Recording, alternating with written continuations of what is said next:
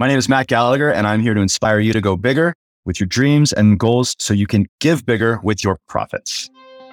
Welcome to the Go Big to Give Big podcast, where we are challenging six-figure earners to become seven-figure givers.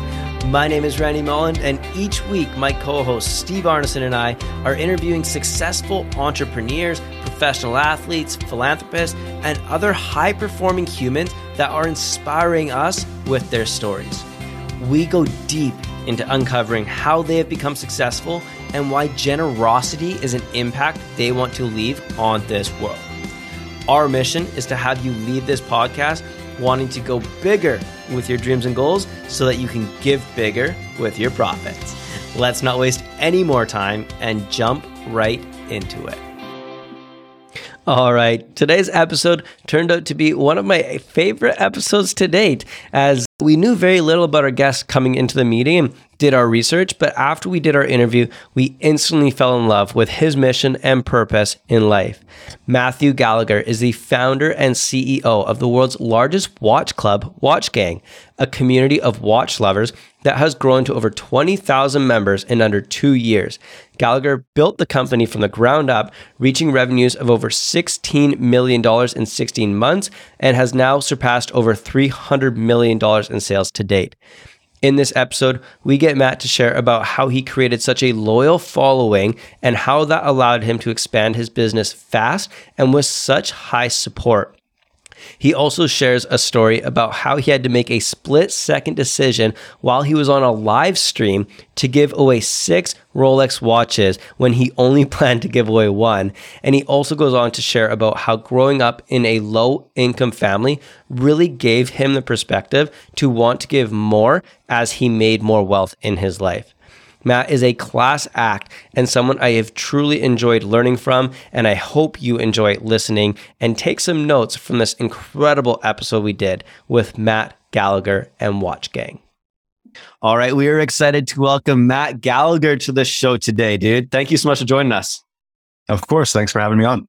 I'm excited to dive into this. We did a little bit of research on you, and it sounds like you've created quite the community and you have some incredible stuff that you're working on, had some huge success starting out in what might just be a niche type of topic that we're going to get into. But I would love you to kind of just start sharing a little bit of how you came up with the concept of Watch Gang. Sure. So I got my dad's watch when he passed, and the truth of it is that I gifted it to him years prior, and then I got it back when he died. And when I got it, I was doing advertising for random companies, and I had been wanting to start my own thing, build my own business up. And I remember a few months, maybe 5 months after my dad died, I'm sitting at my desk wearing his watch, and I'm like, wonder like if I could build something based around watches in general. And I had always been fascinated with the subscription businesses, like the recurring business models. And like what about like a watch club where people get a watch every month? And I do some giving component where I'm like doing a giveaway every month. I give away like a Rolex to one of my customers. And I start the way that I always do when I have a business idea. I go straight to Namecheap. I start looking for domain names. I probably have 4 dozen domain names that I'm just sitting on waiting for the right moment. Nice. And I typed in like Watch Club and then Watch Gang, and it was available.com. And then all the extensions were available and the Instagram was available. I'm like, this is a sign. So I registered all that. And I literally just started putting up like watch-based Instagram posts. That day I went and built my website on a platform called Create Joy. And like within the same day it was up. And the next day, I'm like, all right, let's compound on this a little bit. And I got a sale without spending $1 on advertising from somebody that happened to see a hashtag. They saw the Instagram account, clicked the link in the bio and signed up. A guy named Corey Johnson. Crazy. And I was blown away because that had never happened to me before. I've done this a lot.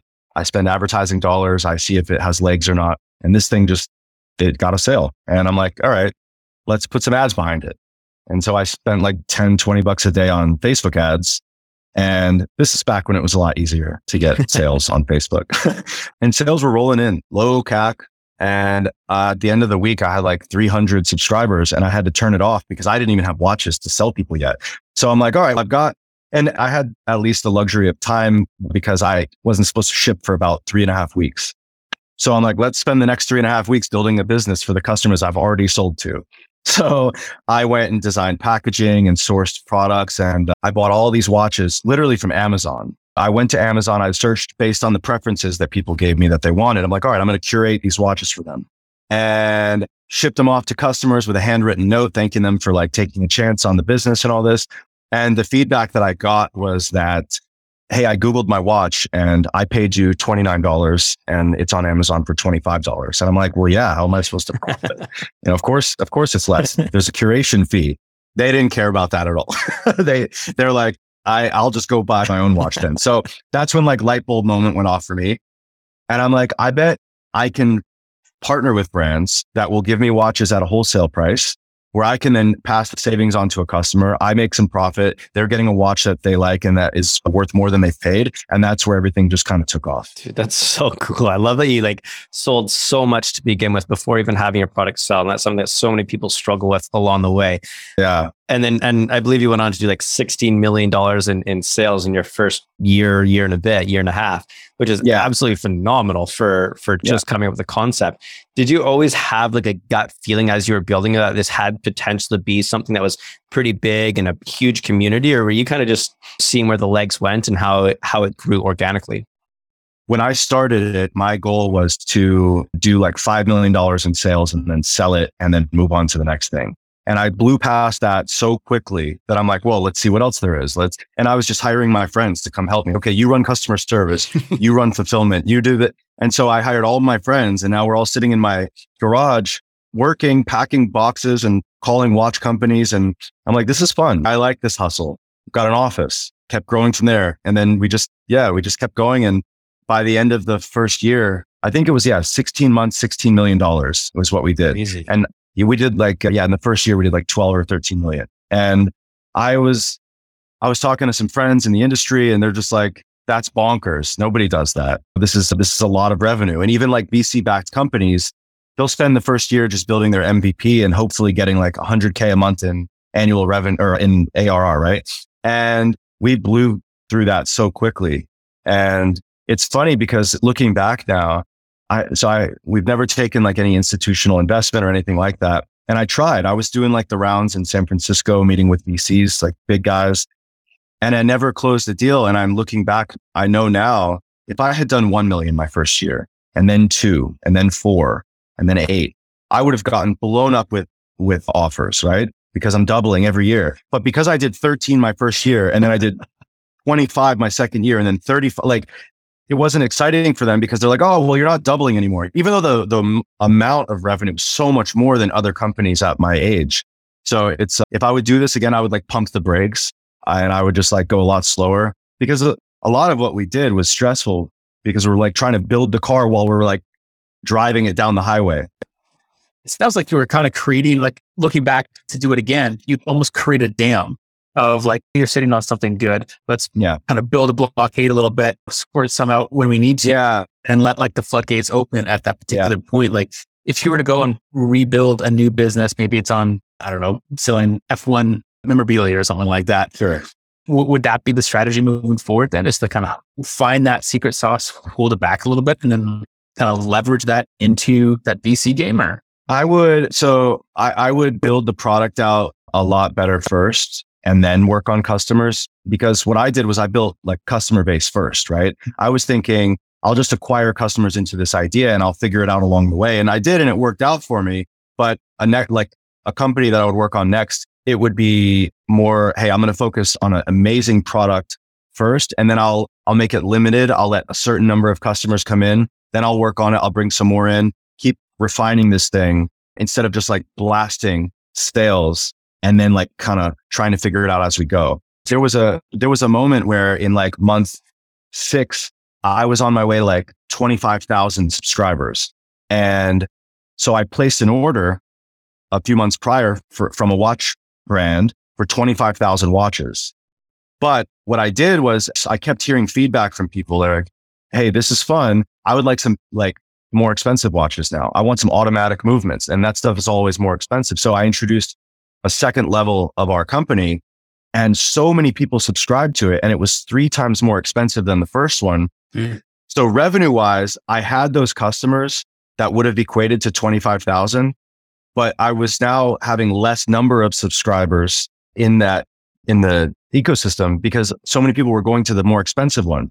So by the time these 25,000 watches shipped to me, I only had like 8,000 subscribers in that low tier where those watches were allocated for. And it took me 3 years to sell those watches because I didn't want to keep inundating my customer base with the same watches. Right. So I ended up in a lot of situations like that, like growing pains, where I had to get real creative with like where to place things and how to order, because the time it takes to order watches that are being built for my company is so long. Like I would approach a brand and be like, I need 10,000 watches that are like sports themed, or they're good for like hiking or diving or something. And that would be 6 months it would take. So I have no clue what Facebook is going to be doing to me in 6 months. If I'm going to be able to like grow to that certain point, or maybe I'll just way outgrow that pace and I'll need to like scramble and find more. So it's been a lot of obstacles like that. I mean, I think that's a really great challenge to have. Growing too fast for your own good a little bit. But I want to ask you about the relationships with these watch brands. Like in your early days going through that, what was that initial response from the Omegas, the Rolexes, et cetera? And then how did you build that relationship to what it is today? Well, so the large brands that we give away, we don't have a direct relationship with them. I don't think that Rolex would see a lot of value in partnering with us to give away one of their watches. They're a very like aspirational brand. And I actually had a meeting with Tag Heuer because we give away a tag every Tuesday as well. And I went and met with the CEO of Tag in his Swiss office. And it was very surreal to me. And we talked about potentially like doing some partnership. And his hiccup around this was, does it cheapen the brand to give something away? Like if you gift our watch, does that make us look cheap if we're sponsoring that? And, you know, my argument for that is, I don't think so, because it's such a valuable gift. It's like, it's like a lottery almost. Like they feel like they won a major prize. We didn't get anywhere officially with them, but we have still given away a tag every Tuesday for 5 years, a Rolex every Friday. Seiko, we actually have an official partnership with. So there are brands that they do see the value in the huge community we've built.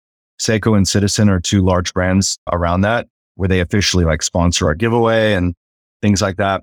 And then really like everybody can name 4 or 5 major brands in the watch industry, but there are thousands of watch brands owned by 2 guys that came up and had this great idea to make like an amazing field watch. And then brands that have just been in their family for 100 years, brands you never heard of, but they have such an amazing product that they need marketing as well. They need exposure. And we have almost 3 million members where I can just like send an email out and like I can blow somebody's sales up with an email saying, hey, look at this. Here's why it's awesome. You should check them out.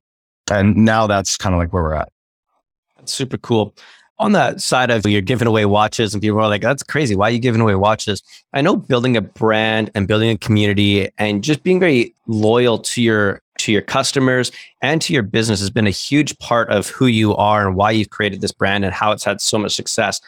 Was that something early on that you're like, hey, this is what I'm committed to. This is how I'm going to scale my brand, by supporting my customers, giving back and putting some of the profits back into the company at first? Or is that something where you just it just fell into place where it just came to and you're like, hey, this is actually a cool concept. I'm going to roll with it. From the very beginning, I made it clear that like I was looking out for my customers. I wanted them to have a good experience. This is why I was like up till 3 a.m. for the first year every day, answering customer service emails and talking direct one-on-one. I'm like literally answering phone calls. Somebody's like, you know, I got this watch and I don't like it, or I don't understand this thing. And I'm picking up the phone at 3 a.m. I'm answering these calls and I wanted to know everything about my company. That way, when I teach somebody how to talk to our customer and what to do, like they're doing it in the way that I would. I want my voice to be, you know, sort of projected down all the way through every employee that I have. And there was one moment where I remember I'm sitting live on camera doing a live Rolex giveaway on a Friday. And I used to do it in a way where we would have this wheel that would spin and it would have the alphabet on it. And the first letter that it would land on would be the first initial of the customer's name. And then the last one, or the second spin, will be their last name. So if it landed on like AZ, maybe like Adam, Z was a bad example. Zeller. AJ. Yeah, sure. Adam Zeller. And I go look in my database while I'm live on camera I'm like, okay, A, Adam, Z. And I just pair it. I'm like, okay, we have one Adam Zeller. Congrats. You just won the Rolex. It was like month 3. And I'm doing this live giveaway. So I can't like mess up. I'm live. There are 1,000 people watching. And it was ND. Those were the initials that came up. And I spin, I see it. I'm like, great. I go look in our database and I find somebody that wins. I'm like, congrats, Nate Diaz, whatever. You won the Rolex. And then I'm looking, I'm like, oh, there's another ND here. And there's another one. There were six customers that were active that had the initials ND. And so while I'm live, I'm having this moment internally where I'm like, what kind of CEO are you here? Are you going to backtrack and be like, hey, sorry, everybody, like I messed up. Let's do this again. Where now all these people that are watching that have an ND initial, they're like, oh my God, I won. I'm going to disappoint them and I'm going to look like a cheap ass. So I'm like, nope, what you're going to do is you're going to take the L here. You're going to give away 6 Rolexes to these people and you're going to figure out what you did wrong and fix the system. So now you can like draw one winner, and now I'm going to spend time coding it to where it draws one person and it just appears on camera so they can see it and not this wheel that might give away 12 Rolexes. So that day I gave away 6 Rolexes and it really felt like a line in the sand where people saw me make that decision live and they're like, stand-up company. This is a company that cares about their customers. And that's so powerful. And I think that oftentimes throughout the year, Randy and I will talk about these moments of like, who do we want to represent ourselves? Like we have a vision of our core values and stuff and who we want to be as leaders of business. But it happens more often than you think, where you are faced with that tough internal decision of, am I going to take this short-term loss for the longer-term gain? Or like, what's the reputational risk and how do things change on a day-to-day? Congratulations for making that Thanks. That decision, because I think that's huge. And I'm sure that's one of the primary reasons why you have such a loyal following as well, right? The integrity that comes along with it. I want to talk to you about sales just real quick. Over $300 million in sales. That's no small accomplishment, man. Congratulations to that. Thank you. What? I have 2 questions. One, are you primarily driving the sales, like doing a lot of the calls or trainings? And then kind of secondary to that, like what's been something that has been just uber successful for you and your business through that long journey of $300 million? I have a internal marketing team. We do content and Facebook ads and Instagram ads, and we're trying everything. Like we've been doing this since the beginning, and it was a lot easier before. And through the biggest change that we've seen in marketing, though, there were always month over month, it would get a little more expensive. And as you scale, everybody knows like it's more expensive. But the iOS 14 update last summer, like crushed our marketing in a way that I'd never seen in my 10 years of doing advertising online. It was like insane. And so people don't know, there was a privacy update with Apple where basically they made it hard for businesses to effectively remarket to you. So you see an ad and then you see another ad of the same company and it kind of like follows you around if you expressed interest, or you can say you're not interested and it goes away. They basically made it impossible for us to market effectively. And so our costs went up double, like overnight. And thankfully, because we have recurring business, we were able to spend the next almost year figuring it out. And it just recently kind of stabilized, but our CAC is now over 2 times higher than it was a year ago. And so we had to like do a lot to figure out how to maneuver through that. And then like, as soon as gas prices, I don't know if it went up in Canada, but in the US, people were paying like $7, $8 a gallon in gas. A lot of our customer base, they feel that, and they're not going to buy a watch when they have to pay $7 a gallon in gas. So we saw a lot of stuff happen after COVID that really impacted how we can effectively market. And we're still like every day, like figuring that out. Marketing is the biggest thing that I do as a CEO, which might not be normal. I'm having meetings, but mostly it's marketing. I'm like talking to my marketing team, coming up with strategies, figuring out new ways to reach customers. Because you're the visionary.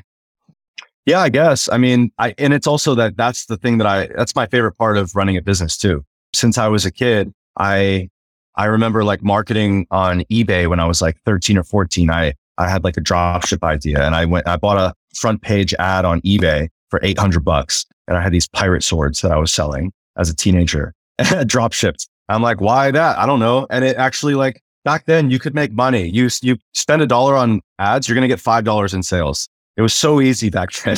If I was 10 years older, I would have crushed it as a teenager. That's awesome, man. I want to transition a little bit here into a little bit of the give big component here. And we know you have a pretty big philanthropic bone inside you. And I'd just love to hear, I know you came up in a little bit of low income type families, and you're very passionate about freeing the community of drug abuse and homelessness and things like that. What are you doing today, or maybe even touch even further back? What was the backstory that wanted you to get into philanthropy? And then what are you doing today to expose that? Well, I think because of my background, I've been on both sides of this thing. So I grew up, like, my parents were drug addicts. We were homeless at points during my childhood. I was in and out of like trailer parks. We literally had to flee several times. I remember waking up in the middle of the night and my parents were like, get in the van. And we're like, run off. And like, I never see my house again. Like, you guys probably don't have it in Canada. There's a show here called Cops, and it's very entertaining. And I watched it as a kid. I haven't seen it in a while, but like, that's what my childhood felt like, was an episode of Cops. And looking back now, I can laugh at that stuff. And thankfully I got out of that and I'm on the other side. And so I almost feel like an obligation to try and help or be inspirational to people that are in those situations, because I had an uncle he was that for me. He was the person that was kind of like, he wasn't involved in drugs. He was like a businessman, and he would come in and out of my life helping me. And I always looked at that as like, he gave me my first laptop. And then, we stayed with him for quite a while while my dad was sick. And so I want to be that for people if possible. And so as soon as I was able to, when I started making some money, it would start with like little things. And this might sound stupid, but like, I still do this. When I park on the street, no matter if I'm going to be there for 5 minutes or an hour, I just fill up the parking meter. That way I leave money on for whoever comes behind me, and I'm never going to see the impact of that, right? I'll never see it.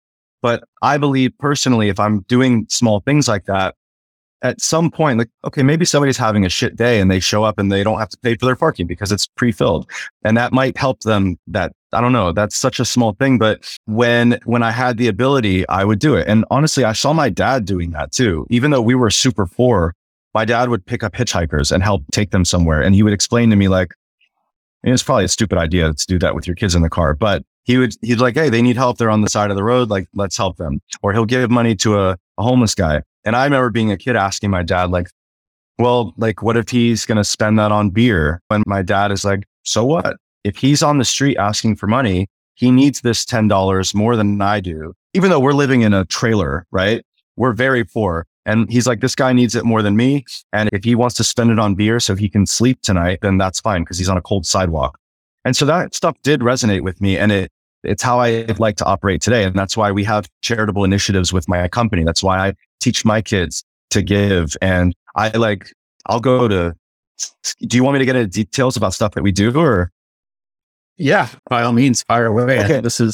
I love the mindset that you're talking about right now. So if it's deeper into that space. Okay. Yeah. So we partner with a lot of different charities, a lot of like veteran-based charities and then homeless charities. And one of them partnered with this charity in downtown LA, right in the middle of what's called Skid Row in Los Angeles, which is like the worst homeless or not the worst, but like it's the worst impacted by homelessness, I guess, in the country, maybe in the world. And I went there, met with this guy. We walked through Skid Row together, talking to the homeless people on the street, trying to get an understanding of like how they live. And what I saw was like a very interesting community in Skid Row. Like everybody knows each other, nonviolent people, but you can tell like these are probably people that are addicted to drugs or they have mental problems. And that's unfortunately the reality of most people that end up on the street. And so I got a better understanding of that. I help a charity called My Friend's Place, which is like homeless youth. They help house kids that are homeless in LA. And so whenever we do a charitable initiative, we try to raise money for foundations like that. I try to go and like understand in person how we can help more. And then randomly, like if there's a natural disaster, I think back in 2017, Harvey, it hit Houston, Texas, and it flooded people's homes. People were out on the street. And I'm like, you know what? Even though we're just selling watches, we're not really changing the world, helping people like this. Let's raise money for this. And I sent out an email to my whole community and I'm like, this is what's happening in Houston. By the way, if you're in Houston, you got a separate email that like lists all the medical phone numbers and like area, like things that could help you. We raised 50 grand from our community, and I went to Houston with that money and I helped clean up people's flooded homes. And I was handing out like Home Depot and Lowe's gift cards for them to buy stuff that's going to help them, or like pay for a contractor to come in and clean up their house. And I was there for a couple of days doing that. And it was very impactful for me, but I also saw the faces of people that I'm helping, and it made me feel good. And something that's all I've always struggled with in helping is publicizing it, because I used to be a person that's very cynical of a company that helps and then says, look what we did. So I try now to look at it as, does this inspire other people to help? And if it does, then I'll publicize it. If it doesn't, I keep it private, because I still have that in me where I don't, like, I'll never give money to a homeless guy and film it and post it to Instagram. That's just not who I am. Dude, I think that's really special. And I'm sure it was an incredible experience for yourself as well, to be able to witness the impact that those gift cards or that money to a family who can hire a contractor. It's life-changing for a lot of people, especially in those circumstances. Yeah. So props to you and your business. And I think that's a really cool way to do it as well. It's always tough finding that line of how much do we promote the give big aspect on things. And then when does it become too like markety and almost like you're almost sleazing the aspect of that particular point. It's definitely a tough balance to walk, but it sounds like you found a nice little niche in how that's created. Yeah. Was there turbulence through that, or have you gone like pendulum a little bit and been too far on talking about the donation aspect and the charitable components and been like, that's too far? Or vice versa? No, if anything, I'm always hearing like, why are you not promoting this? Why are you not talking about it? I had a publicist before that was like, we should be telling all news outlets what you're doing. And I'm like, no, don't want to do that. I don't want this to be like a thing where like, look how virtuous we are. I didn't want to, looking back, I probably could have done that, and maybe it would have inspired other business leaders to do something similar with their companies. So I do struggle with that, thinking that, hey, maybe if I pushed somebody to go do something charitable, it was effective. But just, I have a hard time saying like, look what we're doing. So I'm finding my way through that still. You think that, after that experience, or even through that, or perhaps before, do you think that you put more emphasis on the success of your business, or maybe the profitability of your business, when you know it can have that type of impact? What do you mean? Like having that experience where you raise $50,000 from your community and we're boots on the ground and access to be able to support people. That's what I would consider a life-changing experience, to be able to help those type of people in those types of moments where they're probably the most vulnerable they've ever been. And same on Skid Row kind of thing. Did you have a new motivation or inspiration going back to your business, being like, what, I need to do this more. I'm more fired up. I'm more fueled up. I'm more ambitious to scale. Is that something that you experienced? Yeah, absolutely. Because I saw how I could help based on the growth that I was having. And when I was poor, I couldn't help really. I could do what my dad did and give a random $5 or $10 to somebody, but at scale, I couldn't do anything. And I saw my success as like, hey, this is how you do it. This is how you help. And I feel obligated to, honestly. And some people don't, and that's okay. But because of where I came from, like, I know how hard it is to be in those situations. I know what it feels like to be hungry or to not have heat. And I don't want people to go through that. If they, and if everybody helps, we can kind of help eliminate that. There will always be homelessness. There will always be poverty, but the more people helping, the better. That's awesome, man. And inside your business, you run something called Grails for Good. And that's something that was an initiative you brought in. I'm assuming that kind of came from when you raised some of that money originally to go some of that disaster relief and trying to find ways of how you can add giving components into your business that work with your community and stuff. Is that where Grails for Good came from? And what is it and how does it operate? And what are you doing now with it? Yeah, that is where it came from. And Grails for Good is basically, Grail is a Grail watch. So a very expensive, it's like their holy Grail piece. And that's where the word comes from. So Omegas, Rolexes, Breitlings, things like that. And we procure these watches and we put them up for what's called Grails for Good, which is literally, it's a charitable sweepstakes where we determine a charity that benefits from those donations. So one person wins the watch and the money that was raised helps support, like my friend's place is one that we've done the last two for. And we'll raise $10,000 for them in 1 week. And for a company doing the revenue that I'm doing, it doesn't sound like very much, but we're doing that kind of stuff all the time. And for that charity, it's so impactful. They just get 10 grand randomly. Like that's a small little foundation and with that money, they can probably help 1,000 homeless kids extra, just feeding them an extra 2-3 meals, housing them an extra night or two. Like it's a big deal. So we're trying to constantly help, I guess, charities that are smaller, that we can see a direct impact. I could go donate the 10 grand to the Red Cross. I don't think that I'm going to see the real benefit from that. Like I want to see the impact that my dollars have on the charity I donate to. That's cool. Are you sharing those experiences with your members somehow when you're doing these giving things and going out and being boots on the ground? Are you sending that out to your members, letting them know what their dollars are doing or the impacts they're having? Or is it just, hey, here's the donation and here's what we did?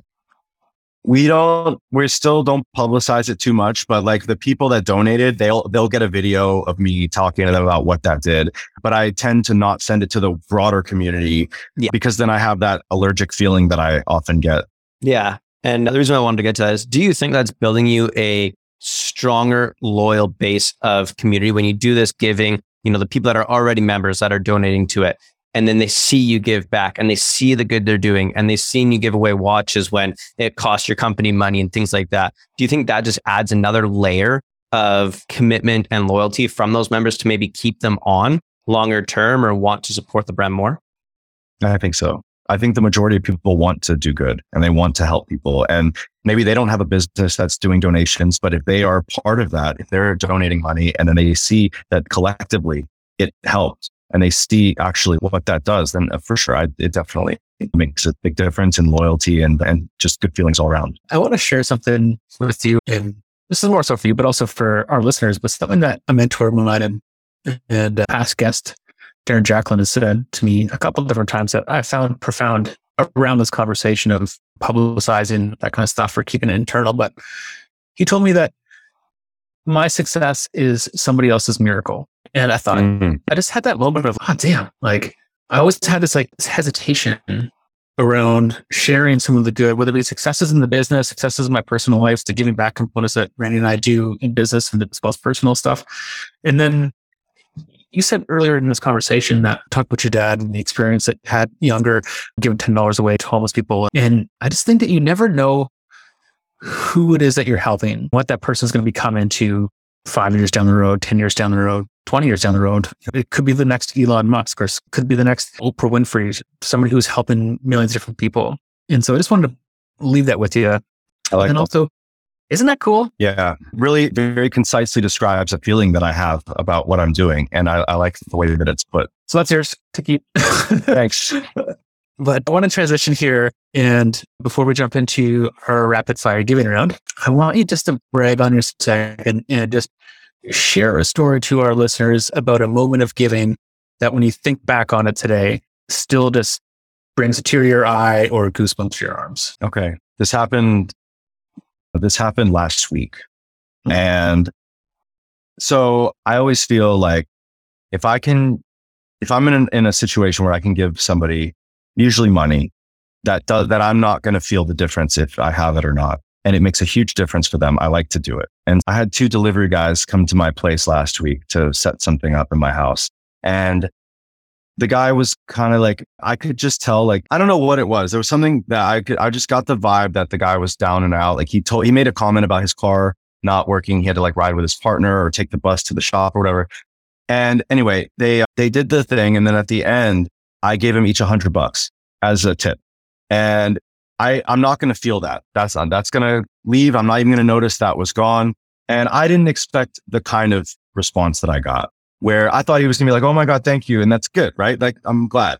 He started crying. A grown man started crying in my bedroom after I gave him this. And he was like in shock. He's no, are you sure? And I gave it, and he just stood there and he put his hand in his face and he started like weeping. And he's like, you have no idea what this is going to do for me. And the thing is that I've been removed from poverty for a good 8 years now, but I do remember what that would have felt like maybe for me when I couldn't afford my rent or my car wouldn't start and I don't even have money to buy a new starter for my car, right? I haven't been in that situation for a while. So at first I was just like, wow, really? $100 gives him that feeling. But then I'm remembering like, fuck, that would have been crazy for me back when I was really in that situation. And I almost started crying and I'm like, I'm not going to do that. And then I was like, I pat him on the back. I was like, hey man, I'm glad it's going to help. I really appreciate this. And they left and I just sat for a second and I really I don't know. It was just, he's a grown man and I don't know what brought him to the situation that he's in. I don't know what course or what series of events led him to that, but I can help some way. And I did. And it was good. And I don't want to tell this story, to be honest. I don't like talking about this kind of stuff, but it really does. It moves you. And it was like a very surreal moment that I had.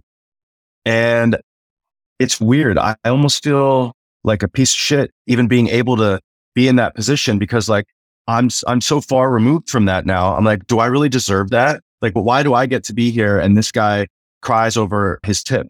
So it's something that I know that I'll probably always struggle with because of where I came from. I almost feel like a fake sometimes, but it's just something that I'll get over. I'll be fine.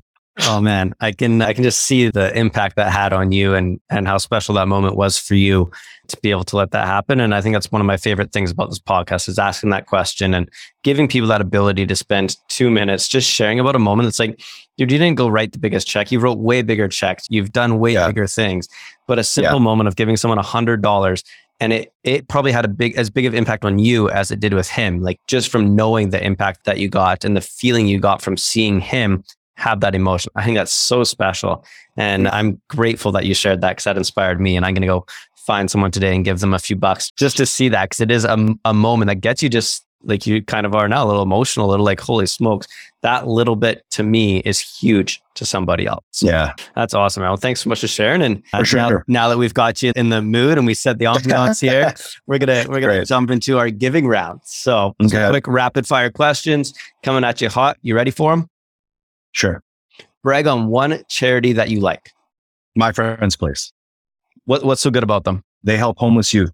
Hey, every charity helps somebody, but you should choose the ones that really speak to you. That one speaks to me.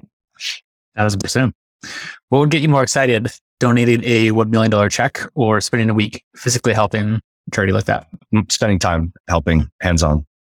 That's awesome. Who inspires you with their giving? I don't want to say this, but I guess it's just the one that I know that comes to the top of my head is Elon Musk. I don't think he's seen as such a charitable person, but when, was it UNICEF or some major company? It was like $6 billion will end world hunger. I'm in, I'll do it. I'll pay. Give me the plan. I'll give you $6 billion. I'm like, holy crap. That's somebody at least that's putting their money in a good place. And if there's a good plan behind it, he'll do it. So I can't fault the guy for that. Genuinely think that he has good intentions. Yeah. It feels like his heart's in the right place a lot of times. I mean, everybody has their faults, right? But I don't see anybody else writing a $6 billion check to end world hunger. And I'll do it alone. Yeah. He's not even saying, hey, other billionaires, let's go in together. So there's something to that. So do you think that businesses should start giving from day one as a part of a line item or after they've seen a little bit of success and have some money in the bank? Most businesses do it because it's a write-off on their taxes. They get to discount their profit by giving, and then it's like a win-win. We give every year, regardless of profitability. If we're in the hole, we're still giving. I think that if you can make it a line item, you'll get it back. Beauty. What do you think of when you hear go big to give big? I think it's a really good name for what you guys are doing. It accurately describes, because my first thought is, okay, it seems like it means you want to have success so you can give back to people. So it makes total sense. Nice. It's working. Catchy. Good job, guys. In one word, describe the feeling you get when you give. Moved. Moved. Nice. I think it's a new one. Love that. And the final question we ask all of our guests, do you believe that money can buy you happiness? It's close. I've been very poor and now I'm not. And I think money gives you the ability. It takes away the things that make you unhappy. That's for sure. I know very rich people that are very unhappy, but when you don't have to worry about paying your rent or if your card is going to decline when you're buying food at the grocery store, it's a really good feeling. And I also challenge a lot of people that $100 you gave away probably made you pretty happy, and it was only $100. That's true. That's true. $100. It's not a bad spot to be in when you can buy your happiness with $100 and have the feeling that you had. Absolutely. That's awesome, man. Well, Look, Matthew, thank you so much for coming on the show, dude. We absolutely have loved having you on and hearing you share about your Go Big to Give Big story. And I just want to give you a few seconds to just brag on yourself. Where can people find you? Where can people learn about the Watch Gang, things like that? Thank you guys for having me on. It was really great. And I appreciate what you guys are doing. I think the mission is important and I love what you're doing here. So you could follow us on Instagram. We're Watch Gang. And me personally, I am MATTOMIC, Matt Tomic on Instagram, and we are watchgang.com. Beautiful, man. Well, thank you so much for coming on and hanging out with us for a little bit and sharing your story. Absolutely inspired. Thank you guys. Really appreciate it. Awesome, man. And just one more bonus question. What's the best watch in the world? Rolex Daytona. Awesome, man. Well, thanks so much. Thank you, guys. Thank you for listening to the show. If you know someone who's an example of Go Big to Give Big, we would love if you could share this with them. We want to get our message out to as many listeners as we can, and it all starts by having people like you share it with your friends. Also, if you enjoyed the show, take 30 seconds and give us a 5-star review. It's a simple act of giving that is free for you, helps us grow our message, and in return allows others to find us sooner. And until the next episode, remember, always go bigger with your dreams and goals so you can give bigger with your profit.